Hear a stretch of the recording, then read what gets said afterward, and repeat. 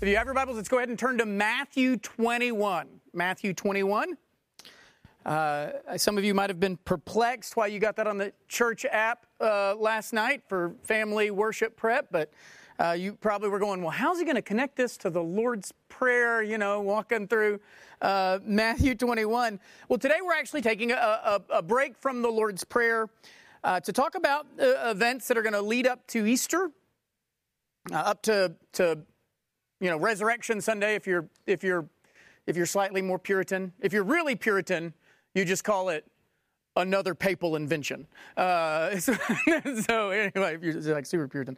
But I want our entire calendar, the idea of why I do this, I want our entire calendar to be wrapped around the biblical story as much, if not more so, than our calendar is driven by the secular events of history. So if we can celebrate the 4th of July, why can't we, celebrate Easter? If we have President's Day, why not Palm Sunday? And why not, I think, even more so? So now we want to understand as we're taking a break to look at these, we're not saying that these days are in themselves more holy, okay? It is certainly true that for Christians, every Sunday should be Easter Sunday. Every Lord's Day should be as holy as that Lord's Day, as Resurrection Sunday. But we're going to take time to rejoice in what has really happened in this world. We're going to take a couple of weeks to think about the momentous events that have taken place, not just religious events, but actual historical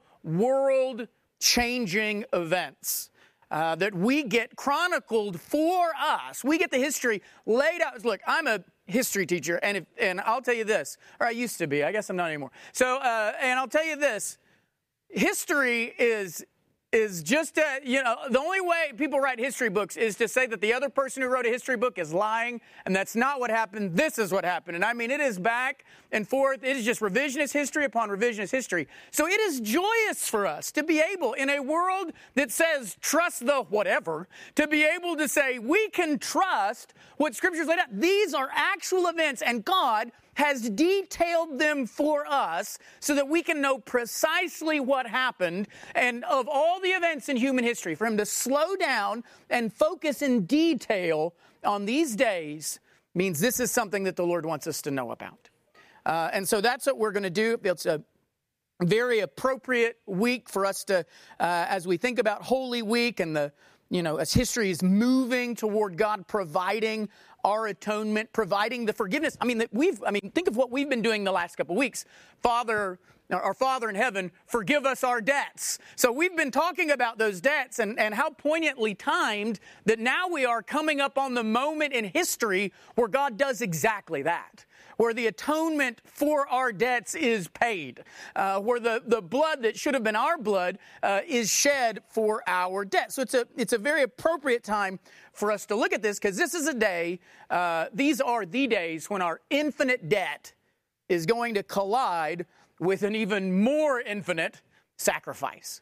And so we're going to take a moment today. We're going to talk about the triumphal entry.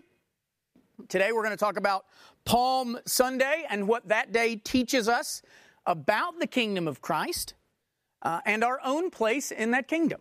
So let's stand in the honor of reading God's Word, and we're going to read from Matthew. We're going to read Matthew chapter 21. We'll read verses 1 through 11. The triumphal entry is recorded in all the Gospels. We're going to focus on the Matthew 21 passage, but we'll be pulling in from all of the Gospels as well. Matthew writes, under the inspiration of the Holy Spirit, so these events exactly as they took place, says, now when they drew near to Jerusalem and came to Bethphage, to the Mount of Olives, then Jesus sent 2 disciples, saying to them, go into the village in front of you, and immediately you'll find a donkey tied and a colt with her. Untie them and bring them to me. If anyone says anything to you, you shall say, the Lord needs them, and he will send them at once. This took place to fulfill what was spoken by the prophet, saying, say to the daughter of Zion, behold, your king is coming to you, humble and mounted on a donkey, on a colt, the foal of a beast of burden. The disciples went and did as Jesus had directed them. they brought the donkey and the colt and put on them their cloaks, and he sat on them. Most of the crowd spread their cloaks on the road, and others cut branches from the trees and spread them on the road. And the crowds that went before him and that followed him were shouting, "Hosanna to the Son of David! Blessed is he who comes in the name of the Lord! Hosanna in the highest!" And when he entered Jerusalem, the whole city was stirred up, saying, "Who is this?" And the crowd said, "This is the prophet Jesus from Nazareth of Galilee." Let's pray. Father, I pray today that, Father, as we look at your word and as we look at the events that took place leading up to the resurrection, leading up to the crucifixion and then the resurrection, Father, that we would glean from these pages wisdom into our own hearts, and that we would recognize where we are in the story and where we would have been if it were not for your grace. Father, may we be amazed by the forgiveness that is going to be purchased for us through the blood of your Son. It's in Christ's name we pray. Amen. All right, so here we've got this story of the triumphal entry, and the question that normally plagues us is, how do we go from this, right? How do we go from this event to the crucifixion? How do we go from people praising Jesus and calling him king and savior, the crowds there really, chanting Hosanna, to those same crowds, or then at least more crowds chanting crucify him? How do we go from that in less than a week? How does that happen? And again, that's always fascinated me. I remember as a kid always sort of being in wonder, trying to figure out what happened in this sort of giant group psychosis event that goes on. But the truth is, in many ways, the answer is right here in the text. So today we're going to look at an unripe coronation. The story behind the triumphal entry, this idea of an unripe coronation. And so to do that, let's begin this story of this sometimes fickle humanity in verse 1. It says this. So just as we follow along, you can follow along in Matthew 21. It says, "Now when they drew near to Jerusalem and came to Bethphage, to the Mount of Olives." So Matthew is setting the stage for us. Matthew is we're coming close to Jerusalem. Jesus, and Jesus by this point has been traveling toward Jerusalem for some time. He's been traveling, he set out from Galilee, setting his face toward Jerusalem, and he's been traveling about 100 miles to get there. He's been traveling this whole time, and by now John tells us that this day as he's drawing close is and that there is a very large crowd following him. It tells us that in Matthew chapter 20, if you want to look back just a few verses. Matthew chapter 20, verse 29, tells us that a large crowd has now joined him as he's walking, and that crowd is only continuing to grow, and only going to continue to grow. And as they get near to Jerusalem, Matthew notes when they come to Bethphage. Now, we are so familiar, or so unfamiliar, with Jewish culture and Jewish names and Jewish geography, that our eyes normally pass over details like that. We don't know anything about Bethphage. It's like when we get to the genealogies and we have to fight the temptation to just kind of go la, la, la, la, la through the names till the story picks back up again. Hopefully after our discussion of Matthew chapter 1, you never do that again. But we have a tendency to do that, to look at this and go, well, okay, so he comes to Jerusalem. I know that city. And then he goes by some city. But that's the issue. That's just another city. It's not Jerusalem. That's the point. Bethphage is just another city. So why mention it? This story, the story of the triumphal entry. This is the only place in the Bible where you have this city mentioned. To the point that people aren't really sure exactly where how close to Jerusalem Bethphage is. We do know that it's east of Jerusalem. We know that much. That's going to be important later, that Jesus is going to enter Jerusalem from the east. We may not know much about Bethphage because it has no other story, but we do know this, what it means. Bethphage means literally house of figs. And not just house of figs. It means house of unripe figs. House of green figs, not ready to be harvested figs. This is a house of unripe figs. And so as we come to this house of unripe figs, so we come to house of unripe figs, we're getting a hint already about what's going to happen and why. Because look at how it continues. Then Jesus, this is the end of verse 1, then Jesus sent 2 disciples, saying to them, go into the village in front of you, and immediately you'll find a donkey tied and a colt with her. Untie them and bring them to me. If anyone says anything to you, you shall say, the Lord needs them, and he'll send them at once. So Jesus asks for a donkey and a colt. He says, go into this town. You're going to find one.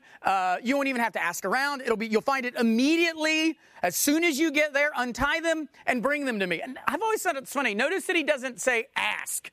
He just says, go there. You're going to find them. Just untie it. In the other Gospels, here he says, if anyone says anything to you, say this. In the other one, it says, if anyone asks you, why are you untying that donkey?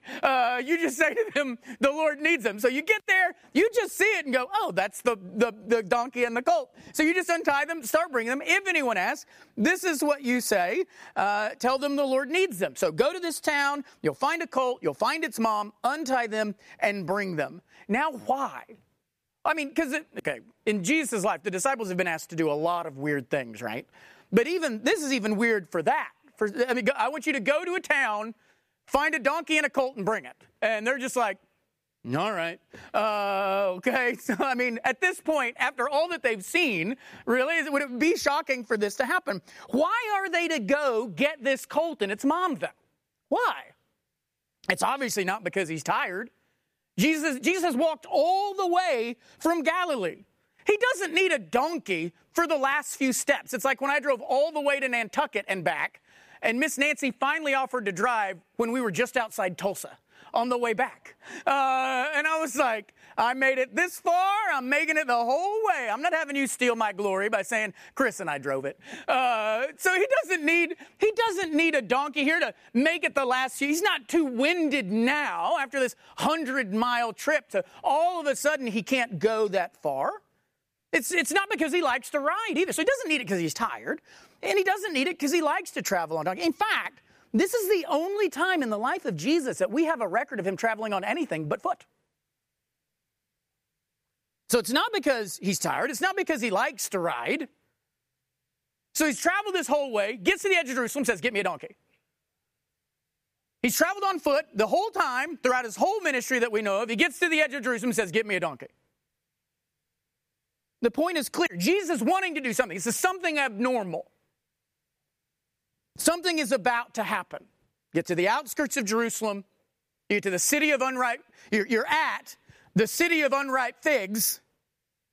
And you say, get me a donkey and a colt. Why? What is the purpose? Well, Matthew tells us. Matthew lets us know. Beginning in verse 4. This took place to fulfill what was spoken by the prophet. And look, I encourage you, go back through the book of Matthew and just underline every time Matthew has said this was spoken to fulfill, this was spoken to fulfill, this was spoken to fulfill. It's a helpful tool when you're reading the book of Matthew. This was happened to fulfill what was spoken by the prophet, saying, say to the daughter of Zion, behold, your king is coming to you, humble and mounted on a donkey, on a colt, the foal of a beast of burden. So the purpose of this triumphal entry, the purpose of getting the colt and getting the donkey is to show Jerusalem that their king has come. Jerusalem, the city that Jesus calls the city of the great king. Matthew chapter 5, verse 35. He's quoting from Psalm 48:2. So in Matthew 5, Jesus calls Jerusalem the city of the great king, quoting Psalm 48:2. And now Jesus says, give me a colt and a donkey because I'm going to show the city of the great king, their king has come. This is a monumental shift, though. This is a monumental shift in Jesus' ministry, in Jesus' life. Up to this point, so Jesus has been known as king since his birth, right? It's been known that he is the king of Israel since he was born. The wise men, they come into town saying what? We're looking for he who's called king of the Jews. Nathanael, at the very beginning of his ministry, what does Nathanael proclaim? You are the Son of God, the King of Israel. And up to this point, even though other people have proclaimed Jesus king, up to this point, Jesus himself has shied away from proclaiming himself as king. He's even withdrawn. So you've even had crowds that have come to make him king, wanted to make him king by force. And Jesus has withdrawn from people who wanted to make him king. So this is a pivotal moment in the work of Christ. Jesus is, in this moment, going from refusing to be called king to openly proclaiming himself as the king that fulfills the promise of the prophets. The purpose is obvious. The king is coming to the city of the great king, and he's coming the way that God said he would come. Jesus is, just as Jesus, read from the book of Isaiah and stood up and said, this has been fulfilled in your midst. This is Jesus getting on this colt and this donkey and saying, this is it. This is fulfilled. This is Zechariah fulfilled in your midst, Israel, Jerusalem. The great king has come. And so where did God say this? He says this in Zechariah chapter 9. Matthew says this was spoken by the prophet. Well, what prophet? This is Zechariah chapter 9, beginning in verse 9. Zechariah 9, beginning in verse 9, says this: Rejoice greatly, O daughter of Zion. Shout aloud, O daughter of Jerusalem. Behold, your king is coming to you, righteous and having salvation is he. Humble and mounted on a donkey, on a colt, the foal of a donkey. So this is from Zechariah 9. First, Zechariah is a great book.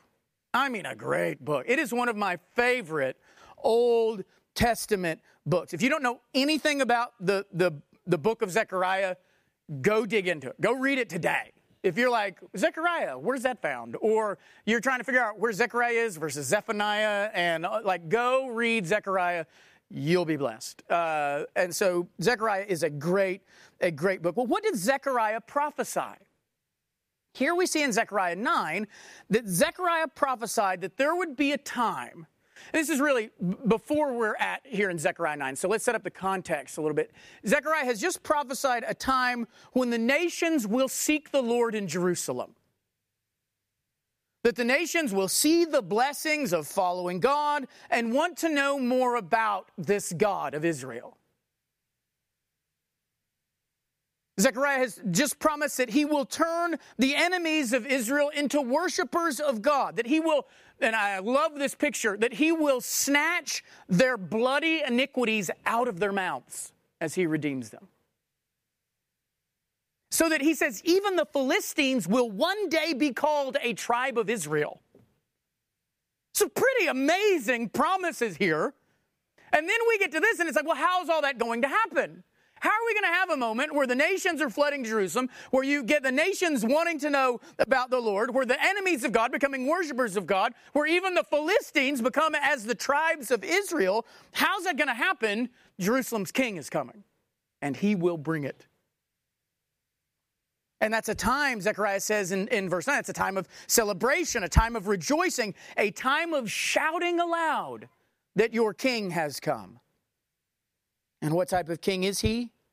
A king who brings righteousness, who brings justice, who brings salvation. And how will he come? He will come humble and mounted on a donkey. Now for us, when we think of a donkey, we think, that's the humility part. That's just another humble beast. You have to remember that a donkey was a symbolic means of transportation for the kings of Israel. I mean, there was nothing, if we see someone on a donkey, we're not like, wow, did you see that dude riding a donkey? Like, he must be important. We might think he must be special, but we're not going to think he must be important. But for Israel, it was. You go back, and we know this if we're Jews. We know this if we're first century Jews. And we know this if we know our Old Testaments. If we know our Old Testaments very well. Because remember what happened? Remember what happened in the story of David and Absalom? When David is exiled from the city? David is leaving Jerusalem. And as he's being exiled, do you know what they bring to him to let him ride? A donkey. We see this in 2 Samuel chapter 16. It's going to be Ziba, the servant of Mephibosheth. He's not going to let David walk out of the city. He's going to give him donkeys. So he says, 2 Samuel 16:2, and the king said to Ziba, why have you brought these? Ziba answered, the donkeys are for the king's household to ride on. The bread and the summer fruit for the young men to eat, and the wine for those who are faint in the wilderness to drink. But that's not it. David carries this on as well. In fact, when Solomon becomes king, how did Solomon enter Jerusalem when he's proclaimed king? And when Solomon comes to the city of Jerusalem, guess how he comes? On a donkey. He comes riding a mule. And all the people went up with him.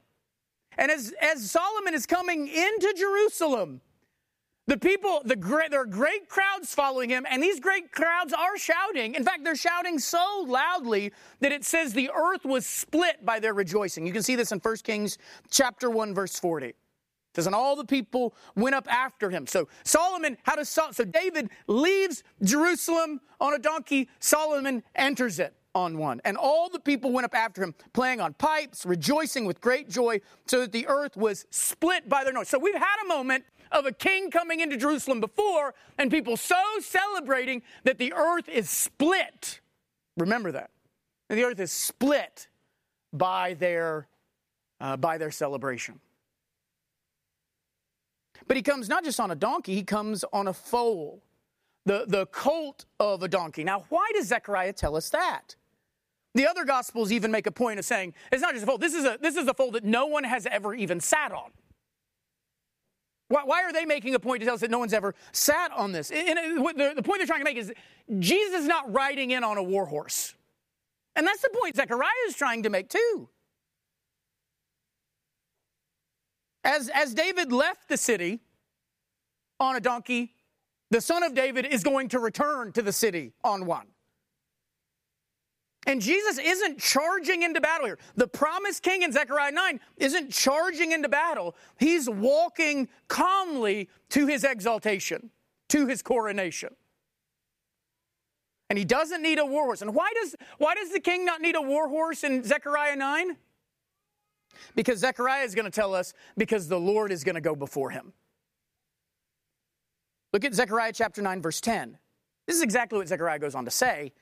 He says, I will cut off the chariot from Ephraim and the war horse from Jerusalem. So remember how tempted Israel and their kings were to trust in horses and to trust in chariots. And he says, when my king comes, he's going to ride a donkey.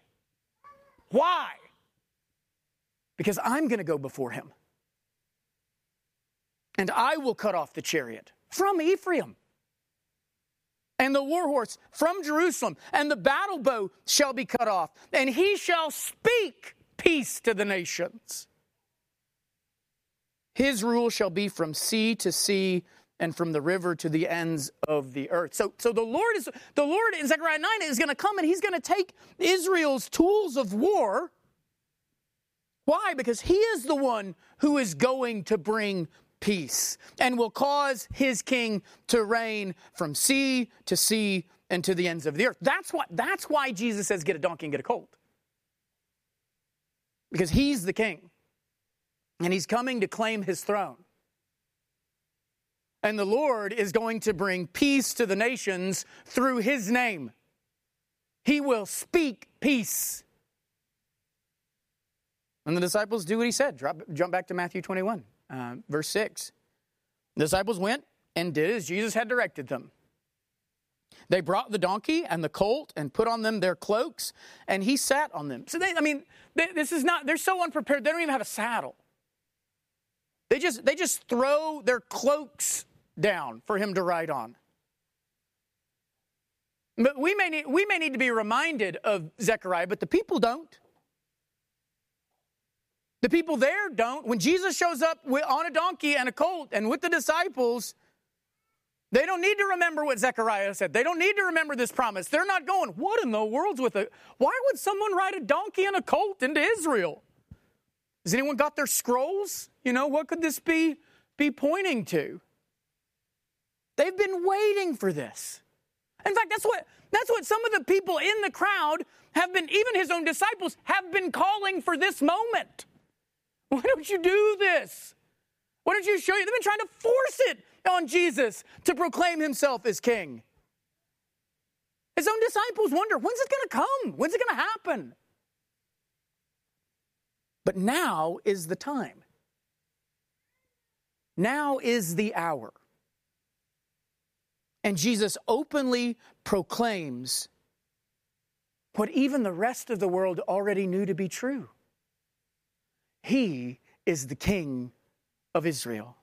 He is the King of the Jews. And so the people respond. Jesus doesn't have to say, guys, look, don't you remember I've got a colt and a donkey? I mean, I've got this foal. No one's ever sat on it. Remember Zechariah? He doesn't have to do that. When he does that, what do the crowds do? Look at what it says in verse 8. Most of the crowd, that's a bad translation. Better translation, the very great crowd. The very great crowd spread their cloaks on the road, and others cut branches from the trees and spread them on the road. Now, why spread cloaks on a road? Why do that? Because that's what you do for a king. When Jehu is anointed king in 2 Kings chapter 9, verse 13, listen to what they did. Then in haste, every man of them took his garment and put it under him on the bare steps. And they blew the trumpet and proclaimed, Jehu is king. And so the crowd, the very great crowd, forms this sort of red carpet for Jesus as he enters Jerusalem. That not only will his feet not touch the ground, his beast's feet will not touch the ground. As he enters Jerusalem, the city of the great king. The same thing with the branches. Now, Matthew just tells us that they cut branches from trees. It's John, and the others just mentioned branches. It's John that tells us that they're actually palm branches, which is how the Sunday before Easter Sunday becomes known as Palm Sunday. But why branches? Why palm branches? Well, the palm branches are waved a couple of times in Israel's history. One, they're waved at the Feast of Booths. It was a sign of rejoicing. It was a sign of celebration. Like, I can't believe this is happening. Whether it's God dwelling with the people or God taking care of the people, they would wave palm branches as a sign of rejoicing. But that's also what they did. The waving of palm branches is also what they did the last time that Israel kicked their oppressors out of Jerusalem. The last time that Israel kicked out a foreign power reigning in Jerusalem, the people waved palm branches in celebration. It would be like a waving a palm branch is like remembering like a VE Day. It would be the equivalent of us like waving an American flag. It's a celebration of freedom. So the people, they wave these branches. They wave the branches when they won a revolution against Syria. They wave the Jews during the Jewish wars against Rome. The Jews put branches on their coins, put palm branches on their coins, I think kind of like as a poke in the eye to Rome. Remember the last time we waved palm branches? When we kicked somebody out. So, hey, Rome, look, we made a new coin. It's got palm branches on the back. Heads or tails, something, I don't know. Jesus is walking to Jerusalem. He's riding the donkey of a king on a coat of many colors, on coats of many colors, and branches of salvation and victory. But that's not all the crowds do. The crowds begin to evangelize. They begin to shout. They chant as they enter the city. Look at verse 9. And the crowds that went before him and that followed him. We're going to see how large these crowds are, because we normally have an idea like 40 or 50 people, something like that. The crowds that are in front of him, the crowds that are behind him. In other words, this throng of people is getting so big, there's crowds up there, there's crowds back there. And as they begin to follow him before and behind, they were shouting, Hosanna to the Son of David. Blessed is he who comes in the name of the Lord. Hosanna in the highest. So the crowds in front of Jesus, they're like almost like John the Baptist here. They're forerunners to Jerusalem about what's coming. And they run up into the city and they proclaim to Jerusalem what all this hubbub is about. And what are they shouting? Hosanna to the Son of David. Now, Hosanna, which is in Hebrew, it's almost like a prayer of salvation. It just literally, save us. God, save us. By this time, Hosanna has become just a shout of praise, a recognition of this is God's salvation. This is Him saving us. This is what we've been asking for. This is what we've been praying for. And so they're shouting, Hosanna, Hosanna. To what? To the Son of David. What salvation has come? The Son of David has come. And now we know how important this title is. We look deeply at the opening words of the book of Matthew, where Matthew says that Matthew is a book of the genealogy of Jesus Christ, the son of David, the son of Abraham. It's Matthew chapter 1, verse 1. We looked at that. And in Matthew is a book about Jesus as the son of David in many ways. He's called the son of David multiple times. By saying Hosanna to the son of David, this is nothing short of saying, Hosanna, the King has come. And Mark, Luke, John, they're explicit because in those, they don't just say Hosanna to the Son of David. They say Hosanna to the Son of David. This is the King of Israel. But saying this is the Son of David is more than just saying this is a king. By saying this is the Son of David, this is saying this is the King. Any king could come and go. And many kings in Israel's life have come and gone. But the Son of David was going to be a king like no other. In the Old Testament, the Son of David was what? He would be a king that would reign in righteousness. He would be a king that clothed himself in righteousness and who was so righteous that his righteousness would spread throughout the earth. He was a king who would reign forever. He was a king who would bring salvation and rest to his people. He is a king who will have offspring like the sands of the sea and will give birth to an entire kingdom of priests. If you don't remember your Matthew 1 sermon that had all those passages and you want to know what passages are those from again, I can give those to you after the sermon. So when they're saying, Hosanna, this is the Son of David, they're not just saying, here's our next king. They're saying, here is our Savior. Here's the Messiah. Here's the Christ. And Jesus actually says they're right. In Revelation chapter 22, verse 16, one of the last things Jesus says in Scripture, He says, I am the root and the descendant of David. All those things talked about the Son of David, yeah, that is me. But it's not just that he's the Son of David. They don't just shout Hosanna to the Son of David. They also talk about he who's come in the name of the Lord. This is God's answer. This is God's Christ. Now, interesting, this shout, blessed is he who comes in the name of the Lord, is a shout of praise that comes from Psalm 118. Now, Psalm 118 is the last song they would, so as they approach, this Hallel, the songs that they would sing as they approach, they would sing the Psalms as they approached Jerusalem for their great feast day. So as the people are coming up, they had sort of a liturgy that they would sing, and they would go through these Psalms, and they would sing them as they got to this great city in this time of celebration and God's salvation. And Psalm 118 was the last one, and the words of this Psalm served as sort of a climax to the pilgrims that were coming to these great feast days. And so these pilgrims, who are also headed to Jerusalem, for the Passover, for a feast day, are singing these psalms. And they've got these words stuck in their heads, and they're singing them now, recognizing before when they sang them every time, they had to come at least 3 times to the city. So every time they would come to the city and sing these things, they always sang about the one who would come on a donkey, but now they're singing it next to the one who is coming on a donkey. And you can imagine how many times in their lives they were required to sing these songs, to sing Psalm 118 as they approached the temple. Every time finishing with this climax, blessed is he who comes in the name of the Lord. And now, some of them having probably sung these Psalms 100 times as they're approaching Jerusalem, now they're singing it next to the guy. They're singing it. Well, and I can't imagine how you would look and be singing about The one coming, and it's here. And your dad sang about it, and his dad sang it, and their dad sang it for generation to generation to generation. But you're singing and seeing.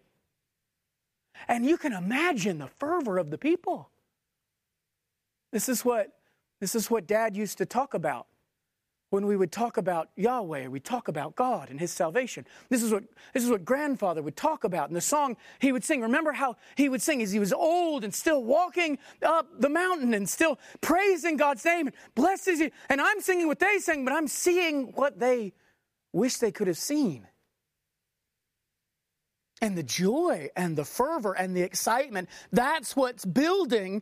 And so this is what they sang in Psalm 118, verses 26 and 27. Blessed is he who comes in the name of the Lord. We bless you from the house of the Lord. The Lord is God, and He has made His light to shine upon us. Bind the festal sacrifice with cords up to the horns of the altar. So bless those who come in the name of the Lord. Bless them from the house of God. Bless them from the temple. Why? Because the light has come. Get the sacrifice ready and bind him to the altar. And as they're shouting and singing this, that sacrifice is coming sitting on a donkey. And so they say, Hosanna to the highest. Hosanna in the highest. And that we're reminded of the words of the host of heaven at the birth of Jesus. When Jesus is born, and then the host of heaven, you got the angels there. And then all of a sudden with the angels, it's a whole host of heaven, an army of heaven, proclaiming what? In Luke 2:14, glory to God in the highest, and on earth peace, Zechariah 9, peace among those with whom He is pleased. So these are the words that they're shouting as they approach the city. God has saved us. The Son of David is here. This is the one who comes in the name of the Lord. The greatest praises possibly be lifted to our God. That's the environment that this is happening in. This isn't just a random group of people who go, I like Jesus too. Whap, whap, whap, whap, whap, flap our palm branches. Or it's hot. I mean, we're living in Jerusalem. Who doesn't want to take their coat off, and throwing it on the road? That's not what's happening. And so since Jesus' fulfillment of all they sang about and all they lived for, they line the street with their own clothes. They're running and tearing branches off of trees. Stripping the trees around the city like a great tornado. I can't imagine. You ever thought about what Jerusalem looked like after this? As a great crowd has just run to all the palm trees and ripped off all the branches? Imagine what it looks like after Friday or after the next Sunday when they're leaving the city from Passover and they're coming back down the mountain and the trees are stripped. And there was no cleanup crew to pick up all the palm branches. There wasn't some public works group to come out and clean them all up, still scattered on the side of the road. And remembering what happened last Sunday. And then remembering what happened on Friday. And going home not knowing what happened that Sunday. And they're tearing branches off and they're running in front of him. And they're shouting to the city, the Son of David has come. Our salvation is here. And so it's no surprise what happens next. Look at what it says in verse 10.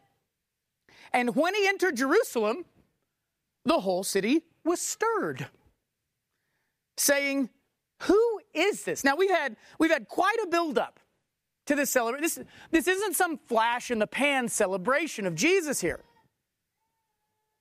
I mean, this crowd, you've got to understand how the approach to Jerusalem and everything works. This crowd would have been seen from a long way off. And you've got people entering the city, telling what's coming. People leaving the city to go see for themselves. You've got that interchange. People coming in saying, Son of David's here, Son of David's here. And they're continuing on into the city. People who have heard going, what? And going out to see. So you've got this inflow and outflow of people joining the crowd. And then some of the people who probably heard and joined the crowd running back to get more people to tell them, they're right. It is the Son of David. He has come. By this time, to get a picture, it says he's coming down the Mount of Olives. He's cresting the hill. The procession is flowing before him and behind him. But he stands out. He's risen above the crowd on the donkey, silhouetted against the backdrop of open sky as he comes down the Mount of Olives. The sun shining on his face as he approaches Jerusalem. Highlighted, spotlighting this man. And the city of Jerusalem, the city of the great king, is abuzz. And we've got to remember how many people are interested, because we often picture the Middle East, Jerusalem, like these small villages, and then Jerusalem is like just a really large small village. You know, this backwoods country town, you know, like the Begs of Israel or something like that. Like we just picture it different. But by this, when the Passover happens, when the Passover, during the Passover, the city of Jerusalem would swell to more than 2 million people. 2 million people in that city. That's more than 5 times the city of Tulsa. All of whom are traveling to the temple. All of whom are going to Jerusalem. I mean, the city is packed. The roads are packed. And Matthew says you've got 2 million people and the whole city is stirred. I mean, this is a testament. This is a testament to the size of the crowd that's coming with Jesus.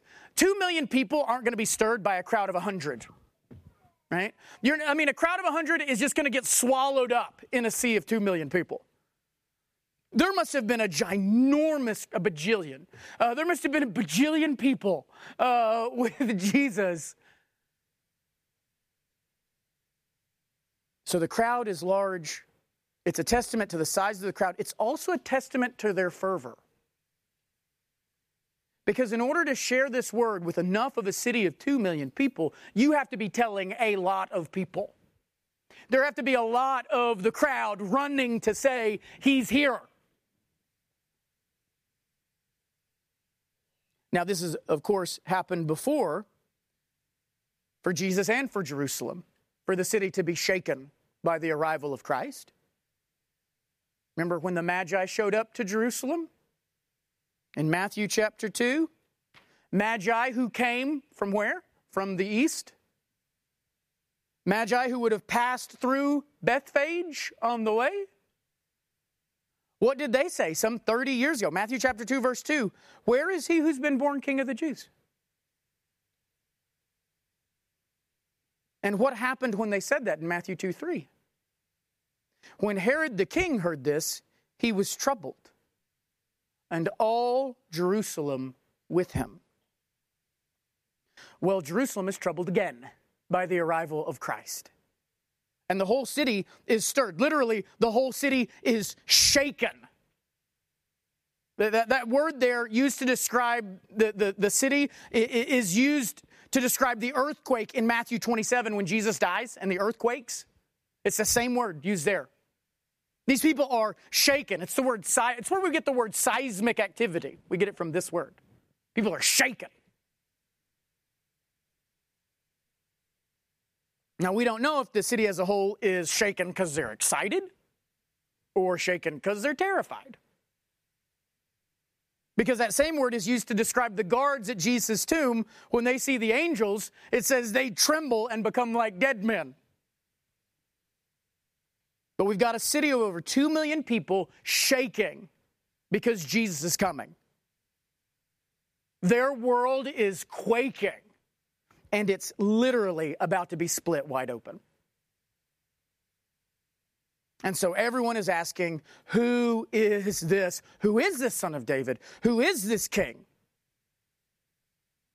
Verse 11, and the crowd said, this is the prophet Jesus from Nazareth of Galilee. Now, when we see this, at first it kind of seems like a letdown, doesn't it? Who is this? Oh, this is that prophet Jesus from Nazareth of Galilee. You can see this and go, oh, well, that's kind of, I expected more. But first we've got to see, rather than a letdown, you've got to understand that actually is who Jesus is. Okay, so this isn't just some anticlimactic, it's just another prophet. First, this is who Jesus is. But second, we've got to realize there's also an anticipation among the Jews that there would not just be another prophet, just like there wouldn't just be another king, but the king. There was hope not just for another prophet, but for the prophet. In fact, John picks up on the excitement of the people wondering if Jesus might be the prophet. John chapter 6, verse 14. When the people saw the sign that he had done, they said, "This is indeed the prophet who has come into the world." So there was this expectation that the Messiah wouldn't just be a prophet, but would be the prophet. And so when they say it's Jesus the prophet, I mean, that's not necessarily saying this guy's just another prophet. Because the Messiah to come was going to be the prophet. But he's also the prophet who's from where? From Nazareth of Galilee. Now, why that? Why say that? Is that to distinguish him from other prophets named, this is Jesus from Nazareth of Galilee, not like Jesus from Damascus of Syria or something like that. Why distinguish this here? Well, what did Matthew already tell us about Jesus being from Nazareth? In Matthew chapter 2, verse 23. And Joseph went and lived in a city called Nazareth so that what was spoken by the prophets might be fulfilled. So you can already get on your homework of underlining every time that said Matthew. Might be fulfilled what? That he would be called a Nazarene. So here we've got in this announcement, this is the prophet Jesus from Nazareth. You've already got this fulfillment of what the Messiah was anticipated to be. The prophet from Nazareth, a Nazarene. This is fulfilling what was already spoken. So who is this man? This is Jesus, the prophet from Nazareth. And that's where our reading stopped. And that's often where our triumphal entry stories stop. But we've got to remember what happens after this. And if you're following along in Matthew, you can see it. Remember what does Jesus do after he gets to Jerusalem? He cleanses the temple. And then what does he do? He curses a fig tree. And then he goes through a whole group of parables that center around the idea that Jerusalem is not ready for her Messiah. In many ways, the story of Palm Sunday is a story from fig tree to fig tree. Jerusalem, the city of the great king, is Bethphage. It is a city of unripe figs. And she must either ripen or she will wither. So what can we learn from Palm Sunday? This story of this unripe coronation. Well, the clear picture we're supposed to ask is, are you an unripe fig? And look at how Israel was this unripe fig, how they were this green fig, how you've got all of this buildup and all of this story, and Jesus gets there with all of this crowd, the 2 million people stirred up, shaken, quaking, and yet by Friday, crucified. One thing we can learn from this is an incomplete picture is an unripe picture. An incomplete picture of the gospel cannot ripen. The people were ready for a king on a donkey, but they were not ready for a king on a cross. And they should have been. They should have been. They should have been just as aware that that would happen as they were aware that the king on the donkey would happen. Like Jesus said to Nicodemus, are you a teacher of Israel and you don't know these things? In fact, if they had kept reading Zechariah, they would have anticipated this. Listen to how Zechariah ends. It doesn't end with donkeys, and it doesn't end with broken chariots. Zechariah 9, rejoice greatly, O daughter of Zion. Shout aloud, O daughter of Jerusalem. Behold, your king is coming to you. Righteous and having salvation is he, humble and mounted on a donkey, on a colt, the foal of a donkey. I will cut off the chariot from Ephraim, and the war horse from Jerusalem, and the battle bow shall be cut off, and he shall speak peace to the nations. His rule shall be from sea to sea, and from the river to the ends of the earth. As for you also, because of the blood of my covenant with you, I will set your prisoners free from the waterless pit. All of this, all that is about to happen, the march to Jerusalem, the donkeys, the chariots, the coming cross, all of it is because of the blood of the covenant. Without the shedding of blood, there is no Easter celebration. Without the shedding of blood, there is no ascension coronation. All of the praise we get from Easter comes from what His blood does for us. And it is the covering of His blood that ripens our withered figs. It is His blood that waters the seeds of the kingdom.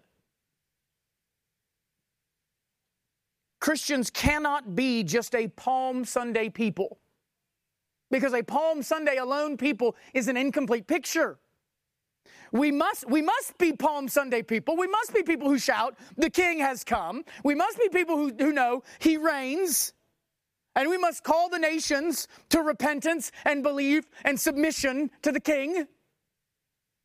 But we must also remember that this is not just a celebration. Jesus is marching into Jerusalem, but where's the first place He marches to? Where does Zechariah say He's going to march to? Where did Psalm 118 say to take your shouts and praises to? He's marching to the temple. He's marching to the altar, which means He's marching to the shedding of blood. Christians cannot simply be a people of love wins. They must be a people of how love wins. And it wins through the death of our sin. And every enemy of Christ will be placed under His feet until the last enemy is destroyed, which means Christians must be a people of the shedding of blood, of death to ourselves, and of death to our sin. You can't have Palm Sunday unless you remember that the donkey is headed to the temple, to the altar, and is bearing on its back the lamb. The donkey is carrying the lamb, and he's carrying the lamb to die. If you have Palm Sunday, but you don't have binding the sacrifice to the horns of the altar, then you have an incomplete gospel, and you will find an unripe fig, like Jerusalem found. 2 million people, excited, shaken, stirred, celebrating, great crowds, and in 5 days, killing Him because the fig tree withered.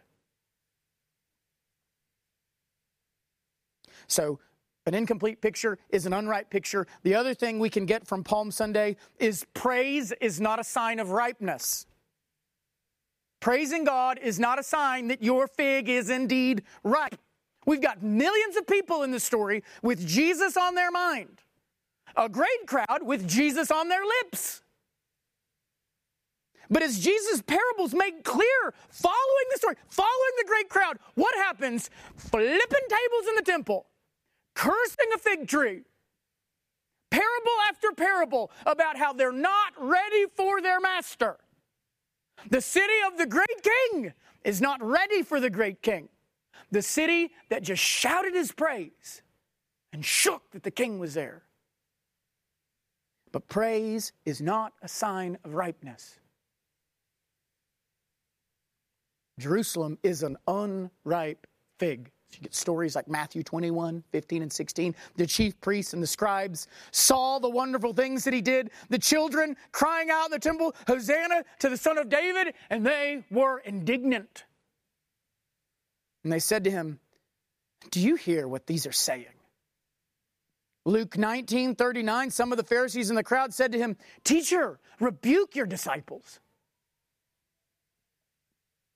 and the crowds, the 2 million Jerusalemites, the hundreds, thousands that praised him, perhaps even half of the city, even 1 million that praised him, will turn on him and call for his crucifixion after singing his praises just a few days ago. Many of us say we want Christ. We say we want Christ. We say we want the Messiah. And I dare say that churches are filled with millions of people who are just like the Israelites. I mean, next Sunday in churches around the world, you're going to be filled with people who are going to shout about how much they love the coming of the King, how much they love Easter. But we must ask if all of that praise is the praise of an unripe fig. We want Jesus, but we don't want a cross. We want victory, but we don't want death to our sins. Learn from Jerusalem. Just because you're here, and just because you're singing, and even singing loudly, and maybe even going and telling others to come with you and sing loudly with you, doesn't mean that you're a ripe fig. If your sin does not die on the vine, then you will. And then lastly, the good news. The good news is that the kingdom doesn't require the fig tree to blossom. Meaning this, the barren fig tree of Jerusalem is about to meet a mustard seed. And the kingdom that cannot be stopped. It's funny, John 12:19, the Pharisees said to one another, this is after all of this taking place, said to one another, you see that you're gaining nothing. Look, the world has gone after him. The Jewish leaders think the world's coming after Jesus at this point because there's a couple of Jewish crowds that are following him. It's funny, in the story of John, the very next thing that happens is a group of Gentiles then comes up and says, so you've got Jews following him, and they're like, look, the whole world's coming. The very next thing in John, Gentiles come up and say, sir, we wish to see Jesus. And I mean, what a cinematic moment. What a moment for them to be like, John is showing us the kingdom cannot be stopped no matter how unripe the fig tree might be. The gospel is spreading beyond the Jews. It's spreading beyond the fig tree, just as God promised it would. And in AD 70, God does wither Jerusalem on the vine. But in the process of doing that, he scatters mustard seeds throughout the known world. And that mustard seed becomes a tree big enough to house the nations. We live in a Palm Sunday world. And through the blood of Christ, the nations are ripe for the picking. And we must remember that. Let's pray. Just take a moment and think about yourself as a fig tree. How similar would you be to the city of Jerusalem? Shouting Jesus' praise, loving, singing, or whatever, going and telling, but not ready for a king who dies and calls you to die. Ready for him to be on the cross, but just to shut him up. Not ready for the blood of his covenant to kill your sin, to wash you, cleanse you, make you clean. Are you going to be like those unripe figs who can spend the day singing praise to God, but then for the next 5 days give praise to your sin? Christian, take joy in this story as well. Because I'm assuming that the Spirit is comforting you and showing that your praise is indeed genuine, that you do love the Lord, and you're glad your sins are forgiven. These verses aren't just to make you all question whether or not you've ripened on the vine. The Spirit is showing you. The Spirit is testifying in your heart that you are indeed sons of God. I don't have to convince you of that. The Spirit will. If you're an unripe fig, the Spirit will tell you. And if you're not, the Spirit will comfort you and show you the fruits of the Spirit in your life. And Christian, how can these unripe figs,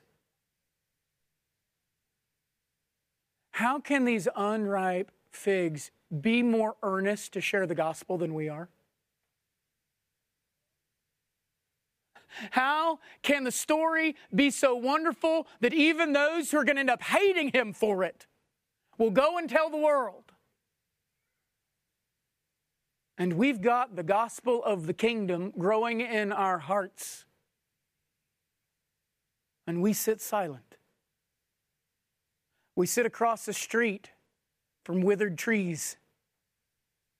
We sit across the table from unripe figs who will face only the fire of destruction unless the blood of Christ brings them to life. And we say nothing. Maybe it's because we don't have the confidence in the kingdom that we should have. Maybe it's because we don't have confidence in the King. The King who comes riding on a donkey is ruler of heaven and earth. And his glory will reign from sea to sea and will cover the earth. Let's have that confidence. Let's have that joy. Let's be a Palm Sunday people, shouting the praises of our great King. Father, we come to you today, and God, we know that if it were not for you and for your Spirit making our hearts alive, Father, we would be dead on the vine. And we are so thankful that the blood of Christ that covers our sin is the same blood that stirs our hearts, that ripens our praise, so that we're not just here miming something we don't believe in. We're here because the King did come. Because the Lamb was taken to the altar. He was bound to the altar. And that the blood of his covenant brought us life. And so we come and we praise you. We worship you. Every day is our Palm Sunday. And as your pilgrims, as your disciples marched to Jerusalem, the city of the great King, Father, we march to the nations. To the nations across the street from us, God. To the Gentiles that sit in our families, among our friends. And we will tell them so that their world might be shaken. And Father, we are confident.